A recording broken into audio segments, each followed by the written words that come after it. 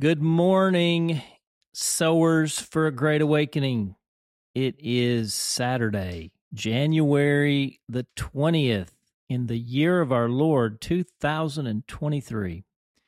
I'm John David Walt, and this is your wake-up call. And it being Saturday, we have a Holy Spirit story. It's called The Prayer Room at 110 South 3rd Street. Our text, as always on Saturday, is Acts chapter 1, verse 8. Hear now the word of the Lord. But you will receive power when the Holy Spirit comes on you, and you will be my witnesses in Jerusalem and in all Judea and Samaria and to the ends of the earth. The word of the Lord.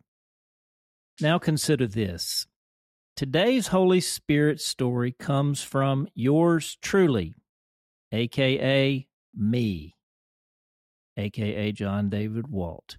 I wrote the first Holy Spirit story in this ongoing series well over a year ago now. You will remember it as Dirty Kroger. I thought today would be a good day for another one. So, in my own words and in my own voice, if you're listening as you are, here we go. As you may remember, I moved to the tiny town of Gillette, Arkansas in July of 2023 to pastor the Gillette Methodist Church. I live in a parsonage just across the street from the church. It is simple, clean, spacious, even beautiful. Add to it my own bachelor again signature style, and let's call it mid-century monastic.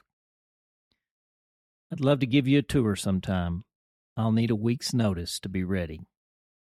As anyone who has done it knows, moving is a process. It happens in phases. The first phase is getting everything in. The second phase is getting everything sorted and placed. As there are always things you don't know what to do with anymore, those tend to collect in a certain place. Regrettably, that place becomes something of a black hole with a gravity all its own. For me, that place became the little room between the kitchen and the laundry room. You're familiar with junk drawers? Well, this quickly and then progressively became the junk room. For many people, this junk room has another name, garage. Unfortunately, or fortunately as the case may be, my mid-century monastic villa has what we call in these parts a carport. That brings us to the dreaded third phase of moving. The first and second phases take us right up to the 90% done level. You know what we call the third phase, right? Declaring bankruptcy, also known as dealing with the junk room. Black hole is an apt metaphor because the smaller the room, the more it manages to collect. And yet it seems to grow with the elasticity of a mother's womb. And speaking of mothers, I'm sure mine regretted giving birth to me around the 100th time she walked through the dreaded junk room after working so hard to get me all moved in. I didn't know what to do. Week after week, I just kept putting stuff in there. The closets were all full with all the other stuff I didn't know what to do with. And I absolutely refused to get a storage unit because that's when you know you really have a problem, right? That last 10% slowly begins to affect the other 90%. Days become weeks and weeks, months, and now it's 2024. I mean, for crying out loud, the parsonage committee still waits patiently to announce the open house, and one can't have an open house with a 911 junk room in the middle of it. Isn't life like this? What starts as a junk drawer becomes a junk room. The food restriction turned into a full-blown eating disorder. The occasional private browsing tab on the phone metastasized into a raging porn addiction. The weekend glass of wine turned into an every-night bottle and then a bottomless box in the pantry. The 10% can slowly and then quickly start to burn down the other 90%. And I know I need to get back to Bible and theology, and what does any of this have to do with prayer anyway, right? In the beginning, God created the heavens and the earth. Now the earth was formless and empty. Darkness was over the surface of the deep, and the Spirit of God was hovering over the waters. In phase 3, or 300, when darkness has become formless and the junk room gets so full it has become emptiness, remember, the Spirit is still hovering over it all. On New Year's morning, standing once again in the middle of the junk room, I knew exactly what I had to do. I grabbed a candle and the red glass sheath that had been rolling around in one of the boxes for the past 12 years. That's another story for another day. And I set the candle up in the small square window. There, standing in the only square foot of space left on the floor, hemmed in by all the piled up junk, I lit the candle. And as the fire touched the wick, the Word of God, as though winged by the Holy Spirit Himself, came across my lips. Let there be light. And God said, let there be light. And there was light. God saw that the light was good, and He separated the light from the darkness. God called the light day, and the darkness He called night. And there was evening, and there was morning, the first day. Finally, after 25 years of wandering in the wilderness of endless activity and good intentions, I heeded the word of the Lord to me. Create space for prayer. On the first day of the 24th year, in the first century of the second millennium, Anno Domini, when Francis was the Pope of the Holy Roman Catholic Church, Biden the President of the United States of America, and Charles the King of England, fire touched the wick of the candle of the presence. The beacon is lit, illuminating a new antechamber of the kingdom of heaven, the tiny space between the kitchen and the laundry room of the Methodist parsonage at 110 South 3rd Street in Gillette, Arkansas. Let there be light. The prayer of beginning again.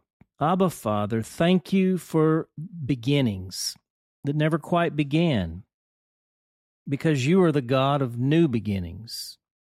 You are the author of the new thing that even now springs up. Help me, help us to perceive it.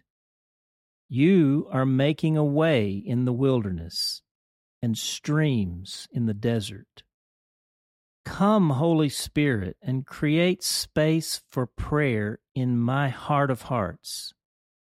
Flood my inmost being with the rising tide of your light, that my life might become a candle of your presence, a holy place of sanctuary.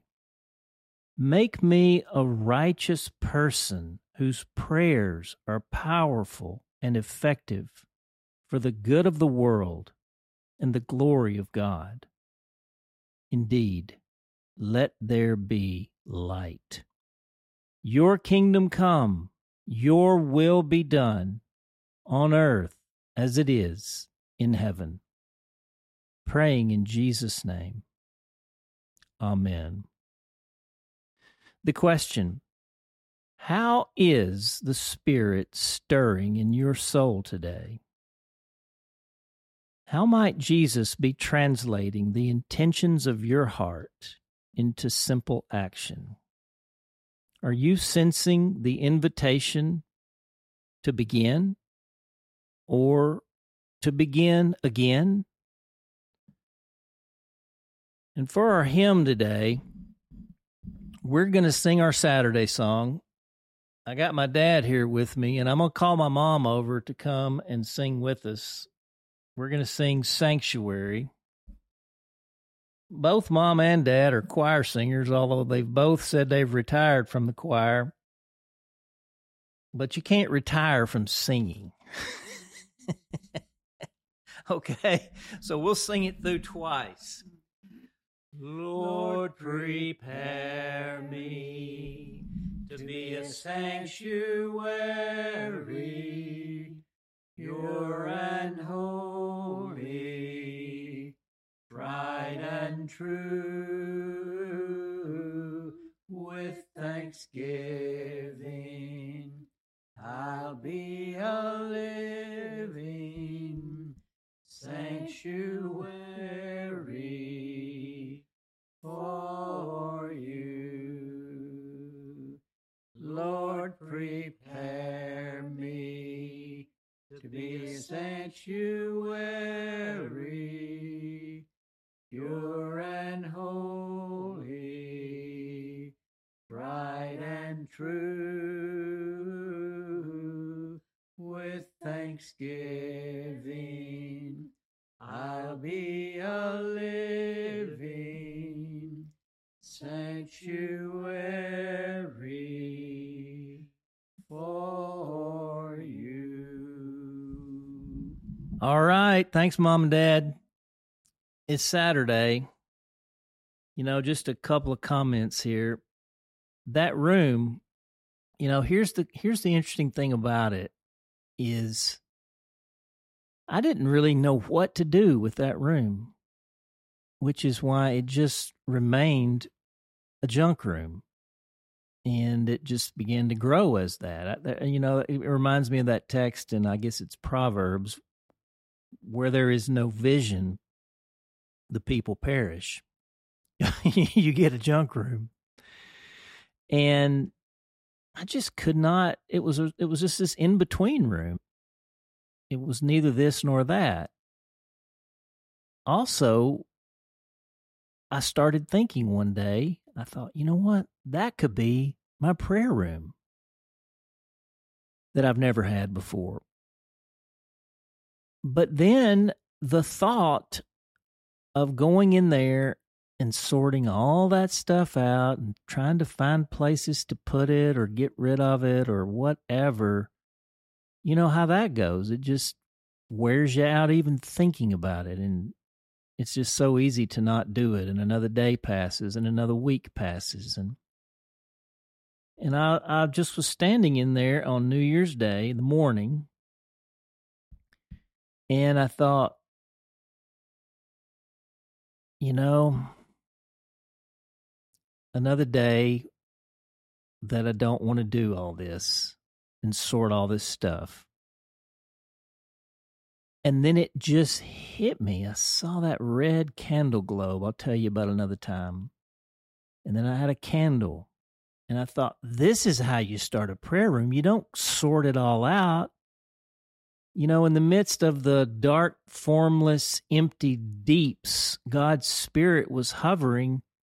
And God did not begin by sorting out all of the stuff, all the darkness, all the emptiness, all the formlessness. He said, he started with a word, let there be light. And it's fascinating how the text then moves. He separated the light from the darkness. And then when you go through that creation story, all kinds of order begins to emerge at the behest of the Word of God. The Word creates the world. We don't create the world and then bless it with the Word. No, we speak the Word into the world, the darkness, the emptiness, the formlessness, the deeps. The Word does the work. And when I lit that candle and said, I literally did out loud, "Let there be light," all of a sudden, I had to do the work, but it just became like easy, and I knew exactly what to do with the stuff, and it all found its place. And that prayer room is now a place of beautiful simplicity. There's not much in it at all. There's stories in all of it that's there, and it's still taking shape. But that's the other thing. And as the space got created, the creation of it began to flourish. There is a gravity that room has, not like the gravity of a junk room, but like the gravity of God's kingdom. I'm drawn to that place all the time.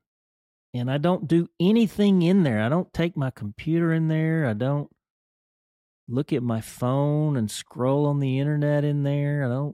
I pray. I sit. I look at that candle a lot of the time, which sits in the window, and it causes me to look out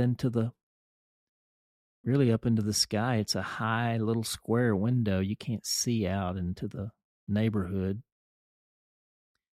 I got a Bible in my journal, and a lot of times I just sit and wait. I read scripture out loud. I recite what scripture I can remember. I listen. I pray for people. I pray for you. Pray for my children. You're not my children. I pray for my children, and I pray for you. But anyway, all that's just a great Holy Spirit story, and I'm so glad I got to tell it today. And it fell right in the midst of this prayer series, and the way this has unfolded has also been surprising to me, and I hope a blessing to you. Well, that's a good place to leave it today. It's Saturday. You got another list of things, another to-do list you'll pick up today, unlike the work week probably. So we will we'll send you out into Saturday and just go as that sanctuary, as that, as you sit in sanctuary space, the Spirit has a way of turning that into you. Turning you into that kind of space, a dwelling place of God's Spirit, where then you move about in the world as His witness. I just was moved in that prayer today to say something like, let my life become a candle of your presence, a holy place of sanctuary. In that room, that's the antechamber of the kingdom of God, that I feel like when I walk into that room, I'm stepping into the room Jesus has prepared for me in heaven. The prayer room of heaven becomes the prayer room on earth, and vice versa. Anyway, if you got any stories of your prayer rooms, I'd love to hear it. Last week we heard the beautiful story of the prayer room in Fredericks, Maryland, and that's a community prayer room. This is a personal one. I'll close. We'll see you on the field. For The Awakening, I'm J.D. Walt.